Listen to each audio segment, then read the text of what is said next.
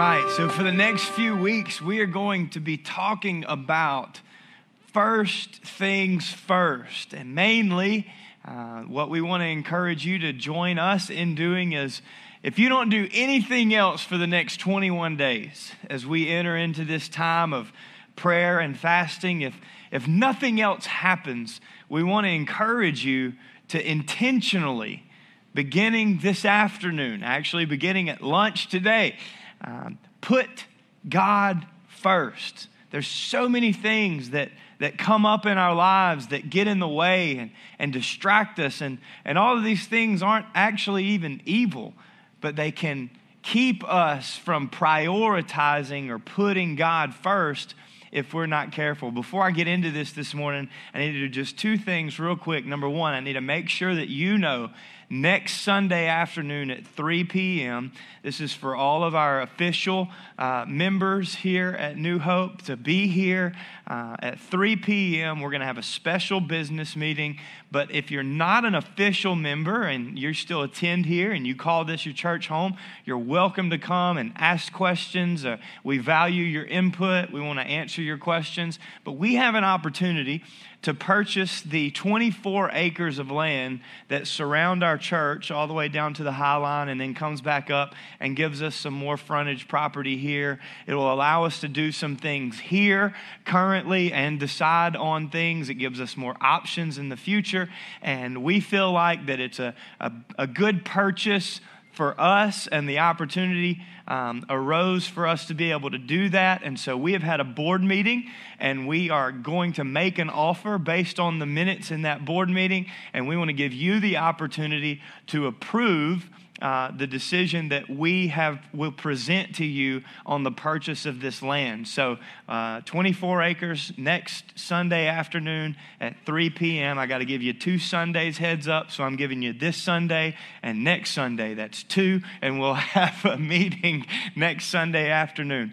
All right, we're going to edit all of that out of any kind of podcast or sermon illustration in the future. So here's what we're going to do. We're going to start all over, and I want you to help me please welcome and make sure they know how important. We had almost 30 people in first service. I don't know how many we have now, but would you please welcome all of those who are joining us live online. We love you guys. Thank you for taking the time. And also every week that we have the opportunity to be a part of the Eunice Correctional Facility. We get to share the gospel with our brothers and sisters in Christ and our potential brothers and sisters in Christ right here in our own correctional facilities. Could you please make sure that they know how grateful we are that they're taking the time to listen? Pray that God moves in you and does a work in you wherever you are. All right. As you can see this morning, it almost seems like we did it on purpose, so I gave Pastor John credit for us doing this on purpose. This morning we have cleared the stage, if you will, just minus a few instruments, but we have cleared the stage. We're preparing, and I want to invite you over the next 21 days. In fact, just begin today. Whatever you do, I want to invite you to clear the stage of your heart, of your mind, to clear the stage of your spirit. If you will, pull up a blank canvas for God to paint a new masterpiece, or maybe to paint a new piece to add to your current collection. Whatever it is, clear the stage and let God redesign. Let God be first, not just part of your life for this year. And we want to encourage you not to commit to a resolution alone. Not that there's anything wrong with resolutions. All of our gym owners, they love resolutions. They're very thankful for those sign-ups that sign up for 6 months and only show up 6 times. Come on, somebody. They are happy about that. So we encourage that. It's good for our economy, and all 6 of those visits are really good for your health. So do those things. But even more than we're committing to a year or to a resolution, we want to covenant with God. I love what Pastor John said last week, that we're not committing to a date. We're not covenanting to a date. We're covenanting to God. We're committing our lives to God. And even if you're in a place where God has been first, there's always somewhere in our lives where we could maybe clean out, and instead of clearing a stage, maybe we just need to clean out a closet or 3. Maybe we just need to clean out our car. Maybe we just need to brush some of the dust off of some of those things that we used to be good at. I believe that prayer and fasting, the combination of those two, it's a spiritual discipline. It's really a spiritual art that has predominantly become lost in our culture. And we connect ourselves to things that we don't even mean to connect ourselves to. For instance, we told our children, and we do this every year, we weren't going to watch television for 21 days. So 21 days, no TV, except for the national championship game that Daddy's going to watch on that Monday. But other than that, there's actually we're going to even institute a movie night this year where we just pop popcorn and lay in the floor and spend time together, because God is honored by us spending time with the people that we love just as much as He is honored by us spending time with Him. So we're going to do that. And the television thing they're used to, but this was the trump card, okay? This was the kicker for this year. Megan and I decided that they were also going to fast their iPad. Okay, I know, right? And so they were like, okay, we'll fast our iPad. But then all of a sudden, my 8-year-old realized something, and she had a legitimate question. She said, "But Mama, what are we going to do on Saturday morning while you and Daddy are still sleeping? What are we going to do?" It was a sincere, she was genuine, I don't know what to do on Saturdays without my iPad. And so I received from the Holy Spirit divine impartation to give wisdom into my child. And I said, "Baby, stay in your bed. Sleep, girl. Get you some rest." What I figured out was, and it was funny at first, but then I realized my children were missing sleep. They were waking up early just to spend time on their iPad because they knew they only had a certain amount of time, and if they could beat us awake, then they could spend more time. They were waking up early on Saturday mornings to spend time with their iPad, and their iPad is not in and of itself evil, but it was robbing them of rest. Listen to me. There are some things in your life that are not in and of themselves evil, but they are robbing you of your rest. They are robbing you of the true fulfillment that God has for you. And then I was convicted that my little girl would get up and spend time on her iPad, but I hadn't been getting up like I like to spend time with the creator of the iPad, with the one that holds everything in his hands. Or I haven't been staying up the way that I like to stay up and read a few more things. That I had gotten connected to some things, not necessarily even evil things, just things that were a distraction. And there are times in our lives where we've got to intentionally empty ourselves so that God can refill us. So He either saves us or sanctifies us to even better than we are currently. So whatever you do, put God first. Because what we form for the next 21 days is going to outlive what we fast. The habits that we form, the prayer life that we form, the scripture reading that we form, the habits that we have, those are the things that we're after for the next 21 days. So whether you join us beginning today at lunch and doing whatever it is that God leads you to do, maybe you only do 3 days, maybe you only do 7, maybe you do 14, maybe you do some here and some here, whatever it is that God leads you to do. Maybe you fast lunch 2 days a week and you just spend that time doing what you know you need to be doing or what you really want to do. Maybe you turn off the television at a specific point. Whatever it is, form new habits over the next 21 days. Develop something different that you don't currently possess. Because we're not just giving things up. We want to grow closer to God. That's the objective. So what do I give up? If I want to give something up to grow closer to God, what do I give up? Well, we've recommended, and we still recommend, that you just pick at least one. Some of you have, I know some people in our church, I've been encouraged, actually challenged. I'm not even leading the way in this thing. There are some people that started like January 2nd. Like they ate all the stuff that you're supposed to eat on, all the green cabbage stuff, which, by the way, funny story, ask me later, Pastor Weston trying to eat cabbage. Hilarious, okay? But they ate all that stuff on January 1st, and then on January 2nd, they started their fast. There are some people that are fasting more than I am. There are some people that are fasting less than I am. Whatever it is that you lay down, we encourage you to pick at least one food item, because biblically, Scripture always, in reference to fasting, it always included food. And here's the other thing, is that when you fast food every time you want it, okay, not fast food, but fast food, okay? When you fast food, every time that you want it, you remember why. You remember why you're not going to let yourself have it. And it immediately makes you more mindful of God than you would have been had you not fasted that item.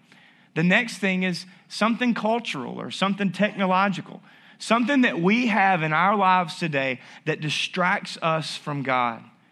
If you haven't planned yet, just join us. Try it. The first time I fasted, I had no idea what I was doing or why. And I fasted meat for an entire week, and I thought I was going to starve to death.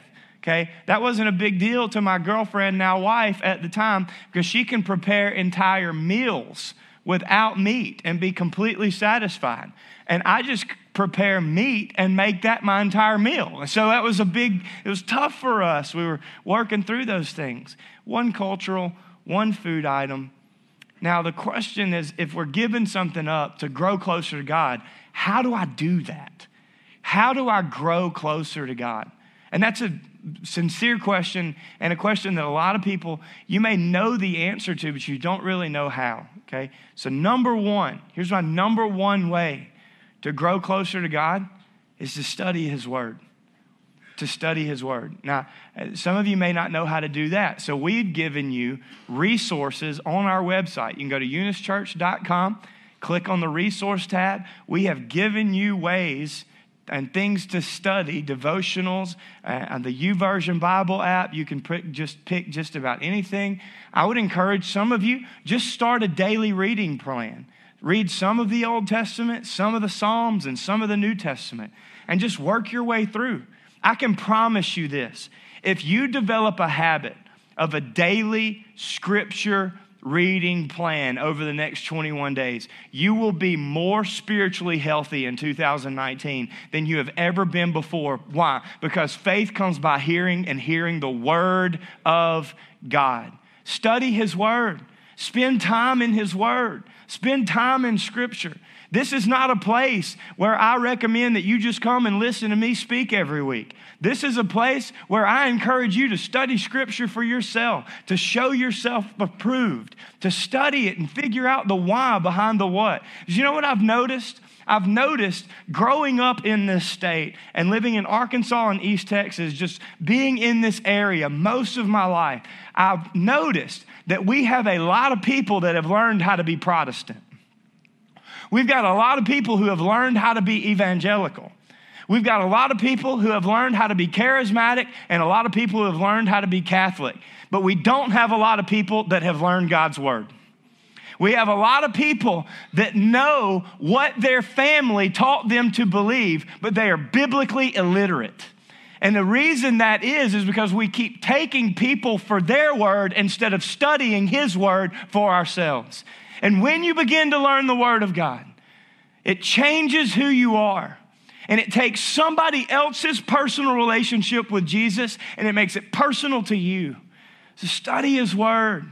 Learn how to read it. Learn how to study it. And we can help you if you need help with that. How else do I grow closer to God? You just spend time with Him. You know, I can honestly say, and I'm not just saying this because I'm supposed to, but I do hope it gains me brownie points.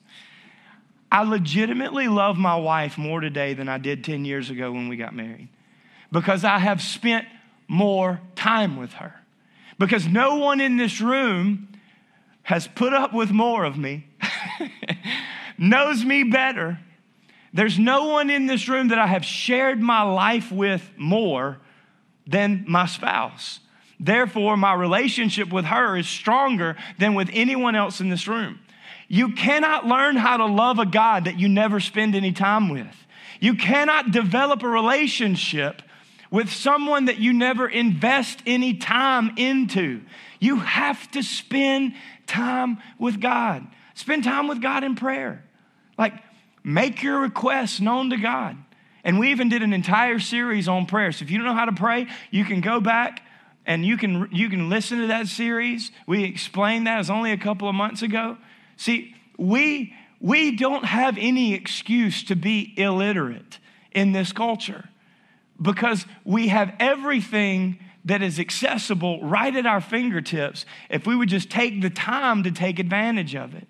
So pray, and if you have a plan to pray, then so be it. Pray, spend time with God. When you're praying, pause. Just sit and listen.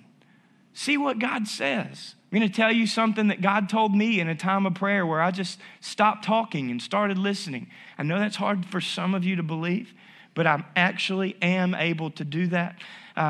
We just paused and we just listened to God for a minute. Some of us, we just need to learn how to hear his voice and what it means. And some of us, we need to turn off everything that's a distraction and just turn on some worship music. Some of the songs that we play on Sunday or some of the genre of music that you like, just turn those on and just sit there and let God help you learn how to worship him. The reason that many of us have such a hard time worshiping in the sanctuary is because that's the only time we try. Worshiping in a Sunday morning set list is the only time that we even make the effort to worship God. It's the only time that we make the effort to lift our hands, to pray, to open ourselves up to his will. But you can plan your own worship service and you can have your own time of worship. You know what the beauty of the New Testament covenant is?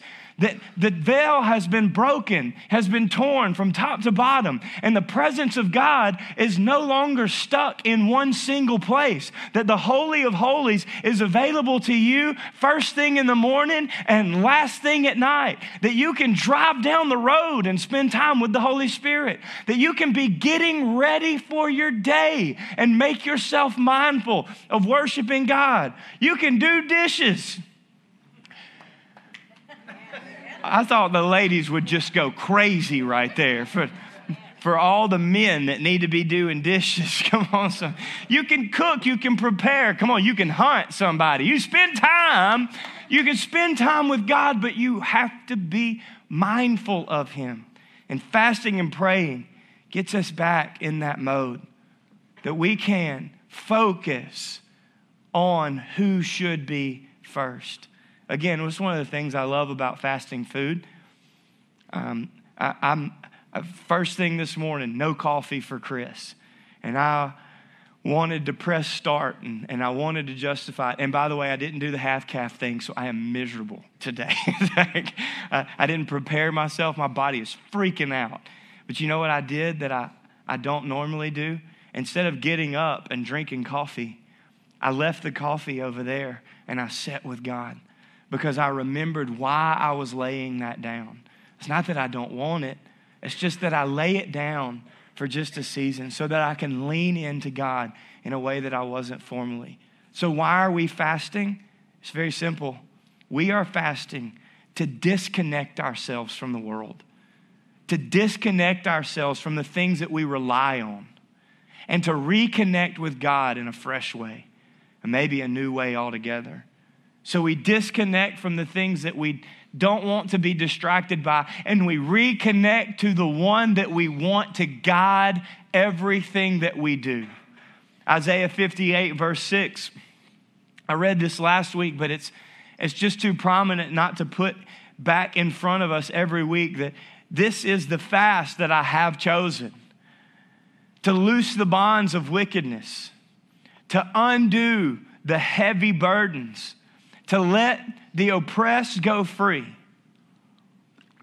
and that every yoke shall be broken. Every yoke shall be broken. I believe this about this scripture. I believe this about prayer and fasting. That if you can learn self-control over food, then you can learn self-control over your flesh. In other words, if you can deny yourself something that you are used to having in one area of your life, then you can learn discipline over things you're not supposed to have in other areas of your life. See, a lot of us get stuck in the same stuff over and over and over again because we don't understand surrender and sacrifice, or we're only willing to go to a certain place. And so our addiction is never truly overcome. Our anger is never truly overcome. Our fear is never truly overcome. But when you fast that thing and you lay it down and you put yourself in position to reprioritize who should be the purpose of your life, then all of a sudden, fear doesn't seem so intimidating. Anger doesn't seem so important. And everything that was a distracting and was discouraging, you're now stomping and walking and maybe even dancing over the top of. The truth is that most of us do not need another prayer of deliverance. We just need discipline. And if you can learn control over the food, then you can gain control over an area of your flesh. And when that happens, watch the promise of God. Verse 8, your light shall break forth like the morning. Your healing shall spring forth speedily. Your righteousness shall go before you. And the glory of the Lord, that glory that we were praying for God to show us this morning. When you fast, you don't even have to ask for it anymore. It's just there. The glory of God is right there with you, following you as a resonation of who you are and who you desire to be. I love this scripture in verse 58, Isaiah 58, verse 8. This is the passage of scripture I always think of whenever we go into a fast, whether corporately or privately. I always think this. And by the way, I forgot to say this in first service, but you can tell people what you're fasting. You know, everybody takes the scripture that if you're fasting, you wash your face, anoint your head with oil, and but that same passage, it says that when you pray, go into a room by yourself and pray in private, and the prayers that you have in private will be blessed openly. When you give privately, don't celebrate. What it's saying is don't be arrogant about what God's called you to do. Don't be spiritually arrogant. Don't be physically arrogant. In other words, if we call to a corporate fast, you don't have to be ashamed to share the fast. Hey, I'm part of the fast. What are you fasting? You talk about what you're fasting. In fact, I believe sharing that, it becomes a testimony. Wow, you're doing that? That's really cool. We could take off together and we could fast together. You encourage one another. You pray one for another. You may receive healing that you wouldn't have healed had you not confessed it or encouraged one another. So don't be afraid to talk about these things. Yeah, but don't walk around mully grubbing all the time like, oh, I hadn't had any sweets in the last 14 days. I'm feeling holy. You should see my six-pack. No, that's not what we're talking. Okay, that's not the point of this. That's spiritually arrogant. Okay, I'm not saying just brag with everybody, but I'm saying I carried guilt that I didn't need to carry in the midst of a fast, and that's what the devil's going to try to do to you. So he's going to try to distract you with things that aren't important. But I knew that there was something significant about fasting, according to Scripture, according to God's Word. And so, one year, we began the fast, just like we do, on a Sunday. I actually began mine on Saturday night. It's like the Last Supper. And I'm like, oh, Lord. And that's where I usually get anxiety. It gets a little heavy. I'm like, it's here. I'm starting tomorrow morning. Oh, Lord, I don't like to not eat. I love to eat. It makes me happy. Okay, so anyways, so we started and we came home from lunch and surely enough, that we were just immediately, I don't know how you feel about this, but there's like one kind of sickness that I just despise over all the rest. It's that stomach virus. You know, it's only 24 hours, but you would commit your whole life to the mission field in Africa by the end of that 24 hours. God would just take it away, right? Okay, and so, but what's even worse is when you have 3 children, and they don't know that you're not supposed to eat the cracker that your other brother just had after he just puked, right? And so that literally happened one year. We're like, oh, no, get the oil. Okay, so Adeline got just, it was there, stomach virus. She was sick. She was nauseous. She threw up. And I was like, not in my house. Not on the first day of the fast. Not on the first day of the fast. Like, you may mess with me when I'm not fasting, but I'm going to have some faith rise up when I'm fasting. I know. It just gives me confidence. And so I went and got a bottle. Actually, I don't know if it was cooking oil or peanut oil or vegetable oil or whatever. I don't know what kind of oil it was. It was oil. It was all we had. And if it had peanut, we'd have glazed her over, whatever it was. I think it was olive oil, but it's nothing significant about the oil. It was just that we took the time to pray, and the oil reminds us that the Holy Spirit's in the house with us. We anointed her with oil. I prayed over her. I actually opened up my Bible to this scripture, and I pled the blood of Jesus over. It's not that big of a deal if one kid gets sick, but you start everybody throwing up in your house, and Megan's got a lot of throw up to clean up. And then she gets sick, and then it's me versus 4 people, and I lose every time. So I was like, man, I was having this spiritual moment. Y'all listen.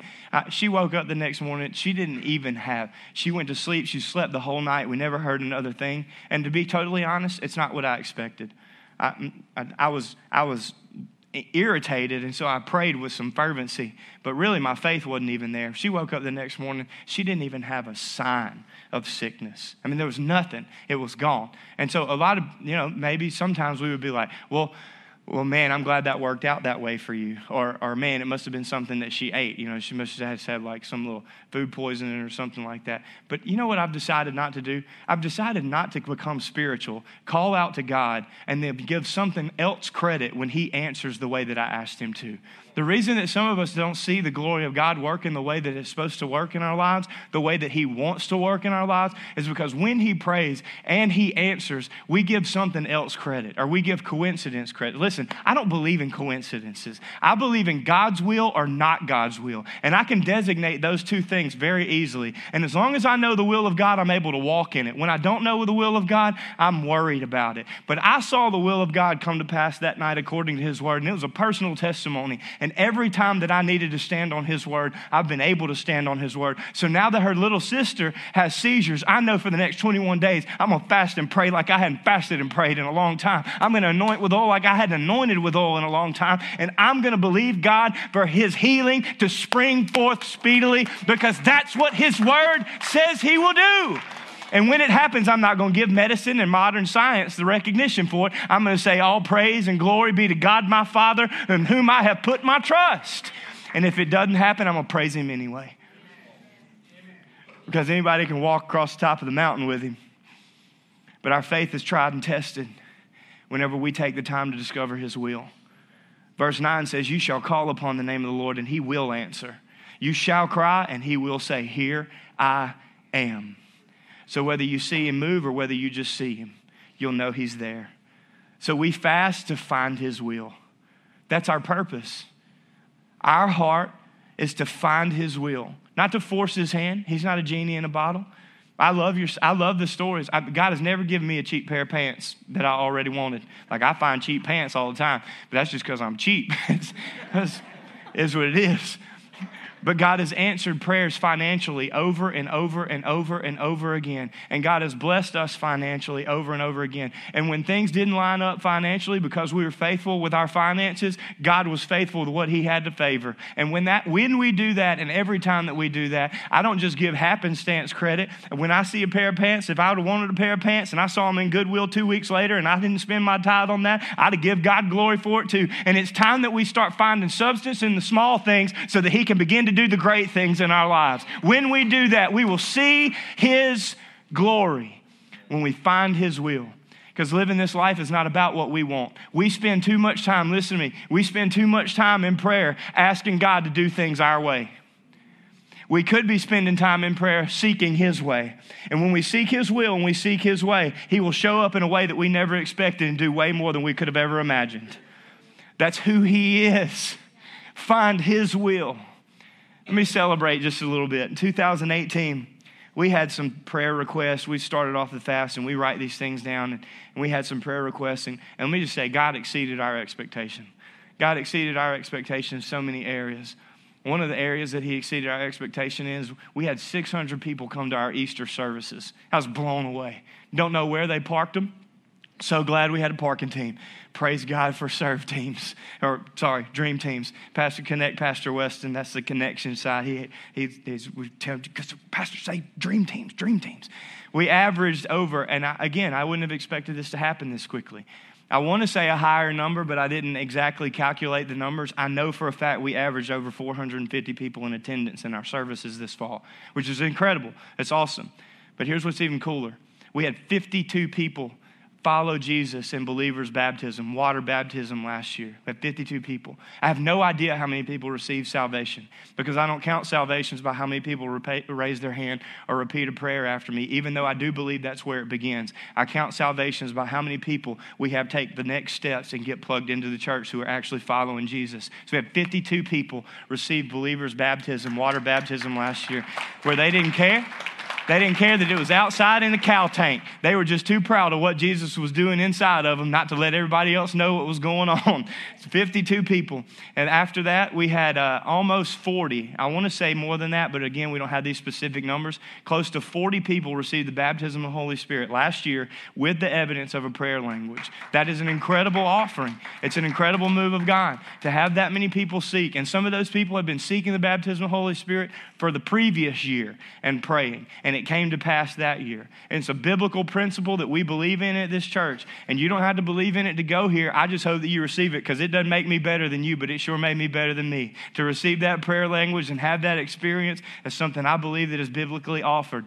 We had 92 people go through next steps from January to December of 2018. 92 people learned more about the church, discovered more about themselves, connected more to Jesus, and found a place to serve on a dream team. Now, this is what's cool about that.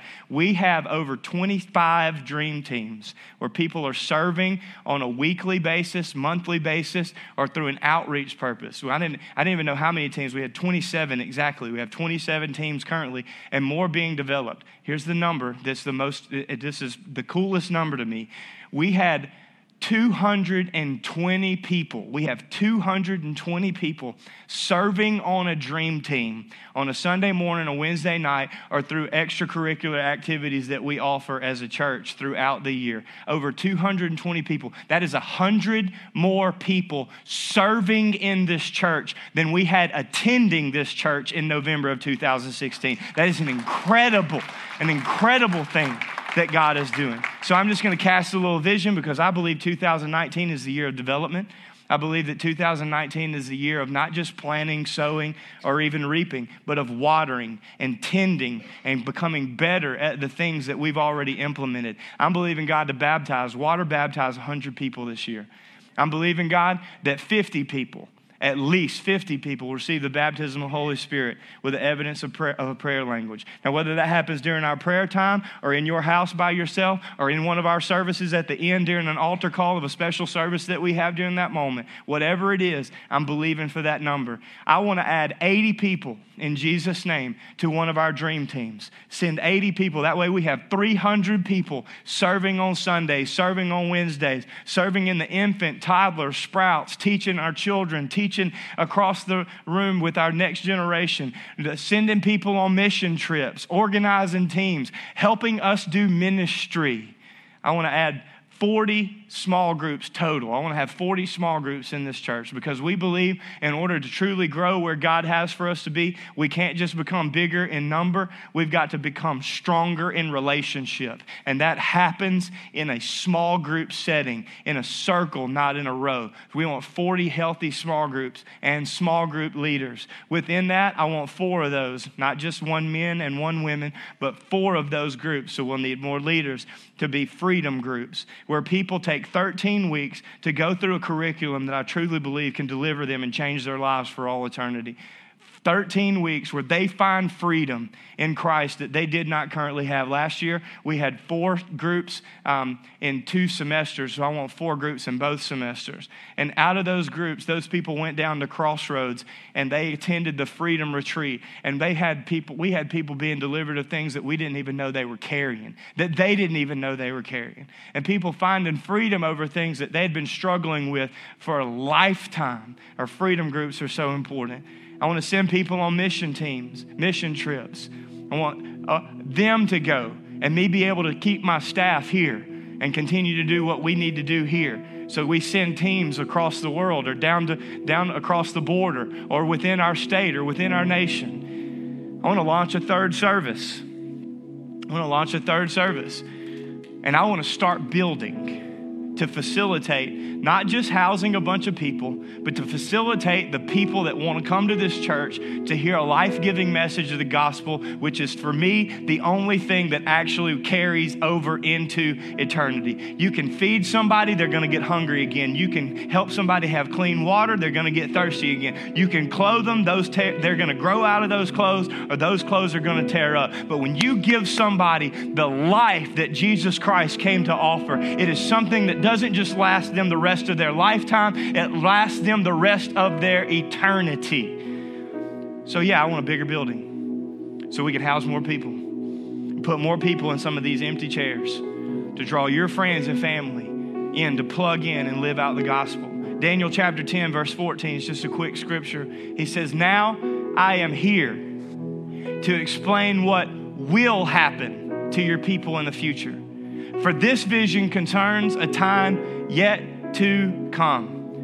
This is the vision that concerns a time yet to come. And I told you last week that that's what vision is. Vision is not where we are, it's where we're going. Vision is not what we've done, it's what God has for us to do. In fact, let me say it this way. Vision is the distance between our present reality and our potential purpose. It's the difference between our present and our potential. On the way there, you find vision.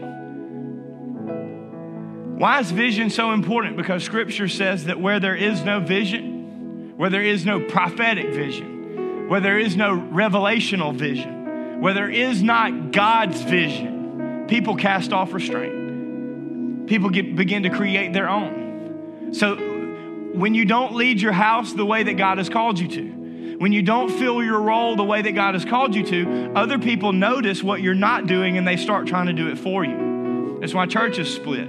It's why pastors are run off or people sheep shift. I'm glad I said ship. It's why those things happen. Because the leader's not leading the way that the leader was anointed to lead.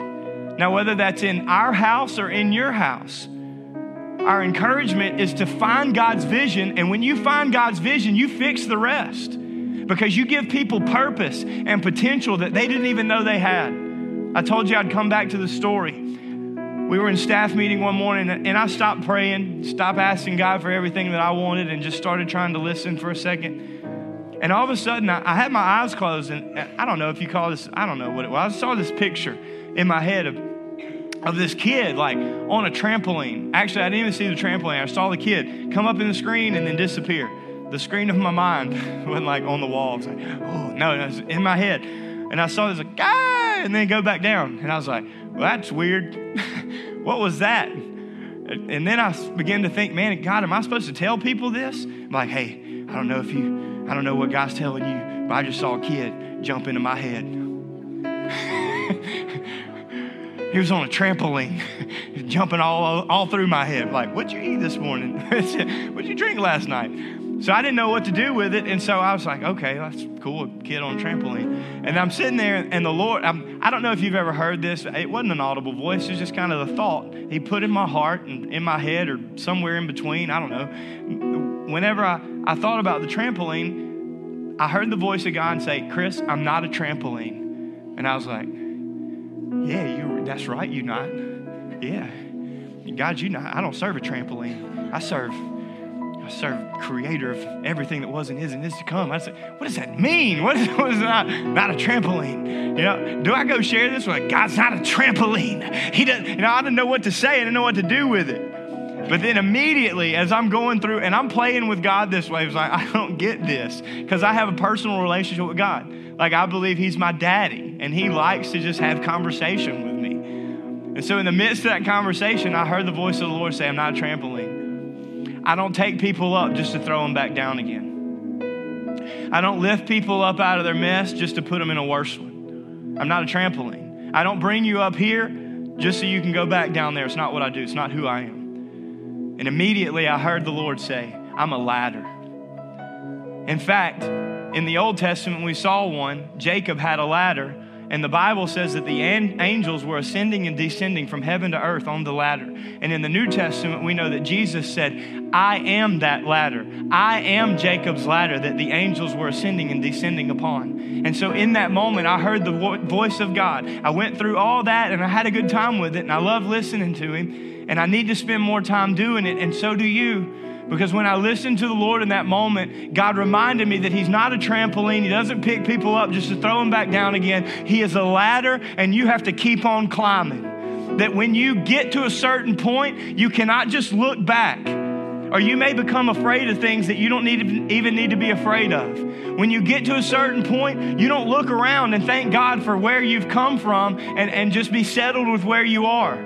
God said, don't look down and don't look around. Look up and keep climbing. Fix your eyes upon Jesus. You want to fix your problems? Fix your eyes upon Jesus. You want to fix your finances? Fix your eyes upon Jesus. You want to fix your mentality, your perspective through the mess that you have to walk through in this life? It's not your fault. It's fallen people in a fallen world. But you can fix your eyes upon Jesus. Cast off every weight and the sin that so easily entangles. And you can run the race that God has set for you in a way in 2019 that you've never run before, because you are climbing and fixing your eyes upon the Father who is a ladder. Some of you have been in a great place before and you've fallen back. But it's not really because you were fallen. It's because you decided to climb back down. Listen to God. Let him lead. See, a lot of what God wants to do, what God wants to do, it's going to happen in us before it ever happens around us. It's going to happen in us before it ever happens through us. God changes our spirit before he changes our surrounding. God changes our heart before he ever changes our house. But is he first? Is he first? Because if he's first, then you're receiving vision. If he's first, then you're sharing that vision. If he's first, then you're seeing God move in you and around you. But if he's not first, you're not seeing it. You're not going to. Let me give you this quickly. Moses, the deliverer, was on the backside of a desert where he didn't belong. And God spoke to him audibly through a burning bush. And he was to go back to Pharaoh and say, let my people go. And Moses' calling was to lead people into the promised land, but he didn't do it. He led them out of Egypt, but he didn't lead them into the promised land. In fact, an entire generation of people missed the promised land. And what I'm saying is you represent way more people than just yourself. So if you stop climbing, you become a ceiling on everybody that looks to you. If you stop climbing and you stop growing and you stop seeking God, you don't just put a lid on your life, you put a lid on all the lives of the people that you had influence with or even over. And Moses got across the Red Sea, saw these major miracles of God, and he could have taken the people into the promised land. They could have gone straight there. But instead of going there, he thought, well, we better go take a look at it before we go. But the problem was he didn't even go take a look at it. He sent somebody else to do it. And so when 2 of the 12 spies that he sent out, only 2 of them came back and gave a good report, the people listened to the 10 because their leader had no vision. And Moses, an entire generation of people, missed the promised land because the leader decided to be settled where he was. Along comes Joshua. Across the Jordan they go. The walls of Jericho come down. They conquer the promised land. They inherit the land. And the Bible says that Joshua stopped defeating the enemies of the land. And then right after the book of Joshua comes the book of Judges, and we see that when Joshua became settled with where he was, the book of Judges says, you remember I told you a minute ago, where there is no prophetic vision, the people cast off restraint. Because there was no prophetic vision, the book of Judges says, the people did what was good in their own eyes. That's how they lived their lives. So for generations, people did what was good in their own eyes. And along comes the prophet Samuel, because people are doing what was good in their own eyes. And God anoints a king named Saul. And Saul is fighting an enemy called the Philistines. And the Philistines have a giant named Goliath. And God has to raise up a little shepherd boy, just like he had raised up a shepherd boy named Moses. He has to raise up a shepherd boy named David to come fight a giant that he shouldn't have had to fight because Joshua stopped defeating the enemies. So Saul and the entire nation of Israel and a little boy named David have to defeat the Philistines and Goliath because the people before him became satisfied with not having God's vision. And David defeats Goliath. Listen, people are starving for vision. Pastor Rick Dubose will be here on the Sunday and Monday at the end of our fast. He's going to preach both services for us in the morning, Sunday night service. We're going to have a special service Sunday night, another service Monday night. We're going to take a break on Tuesday. And then Pastor Paul Burke is going to come in and preach on the Holy Spirit that Wednesday night. It's going to be a great conference to launch us into the rest of the year. Pastor Rick Dubose made this statement. He was a superintendent of the North Texas district of the Assemblies of God, over 500 churches under his oversight. And he said, every church that I closed as the superintendent of Texas, every church that I closed the door on, and it wasn't because he wanted to. It was because they couldn't afford to pay their bills or they didn't have enough people to justify having that building they needed to sell. Every church that we closed the door on was because of a lack of vision. Every single church. Now, thank God that Pastor Rick had enough vision that he planted more churches through the North Texas district than they closed the door of. But we have got to be willing to let God stretch us and expand us and seek Him for His vision. We've got to find His will. We've got to let Him change us. Listen, if we're going to be the church that sets the standard, we've got to seek God for His vision.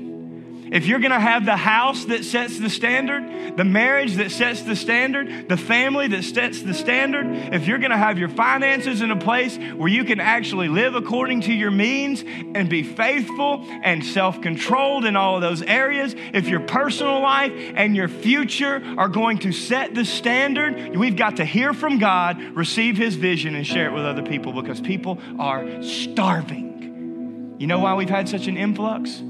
Because of the pain in this place. People are starving for a purpose. You know why 220 people serve on a dream team that they never saw themselves serving on? Because people are starving for a vision, starving for a purpose. And we are the ones that are called to give it to them. I want you to stand with me right where you are this morning.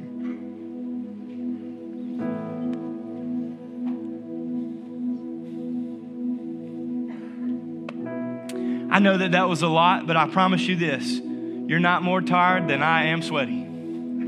Just letting you know. Can't take this sweater off until I get home. I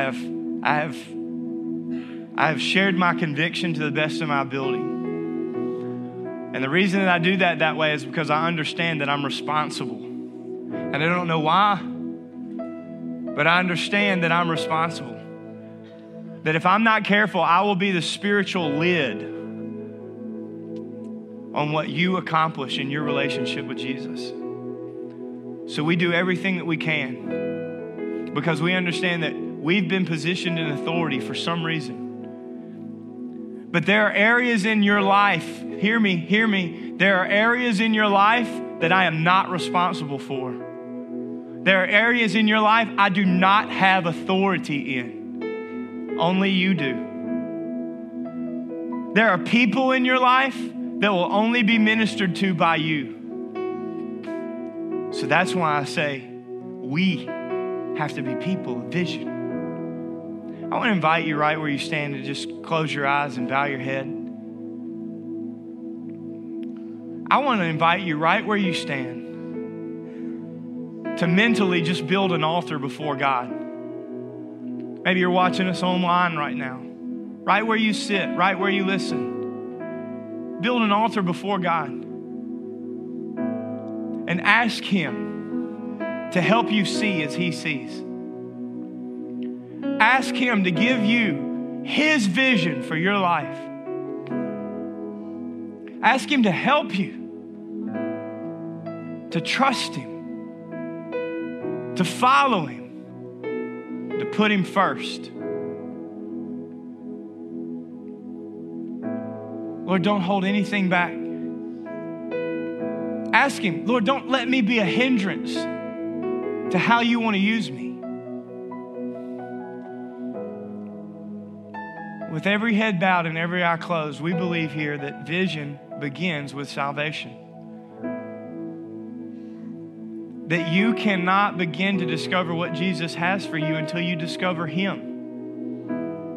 So right where you stand, we're going to pray a prayer in just a second. It's not because the prayer saves you. It's because salvation begins with confession. And Jesus died so that you could receive salvation, so that you could be sanctified, and so that you could live His purpose for your life. He was resurrected so that you could have life and have it in abundance. And if you came in here today and you have never received salvation before, we want to pray with you right where you stand. If you would be included in that prayer, if you just want to be included in that prayer, I just want you to lift your hand right where you are and say, hey, that's me. Please include me. Thank you. Anybody else? Thank you. I see you. I see you. Thank you. Let me ask you another question. You came in here today and you know that your life did not represent a life that has put God first or that's following Jesus. And whether for the first time or the first time in a long time, you know you need to recommit your life to Jesus right now, today. You need to dedicate your life to God right where you stand. You need a fresh revelation of who He is. You need a new covenant. Just you and Him. I want you to lift your hand right where you are. Say, hey, that's me. Thank you. Thank you. I see you. I see you. Thank you. Hands going up all over this room. I want you to pray this prayer out loud with all your heart as we agree and believe for God to move together. Pray this prayer with me. Jesus, forgive me where I don't put You first. Help me to position myself for Your purpose. I believe You died on the cross. You were raised from the dead so I could have life. So cleanse me and save me. Take my life, make it Yours. Help me to follow You with all of my heart. In Jesus' name, amen. Come on, can you praise Him right where you stand? I know I had you up for a long time.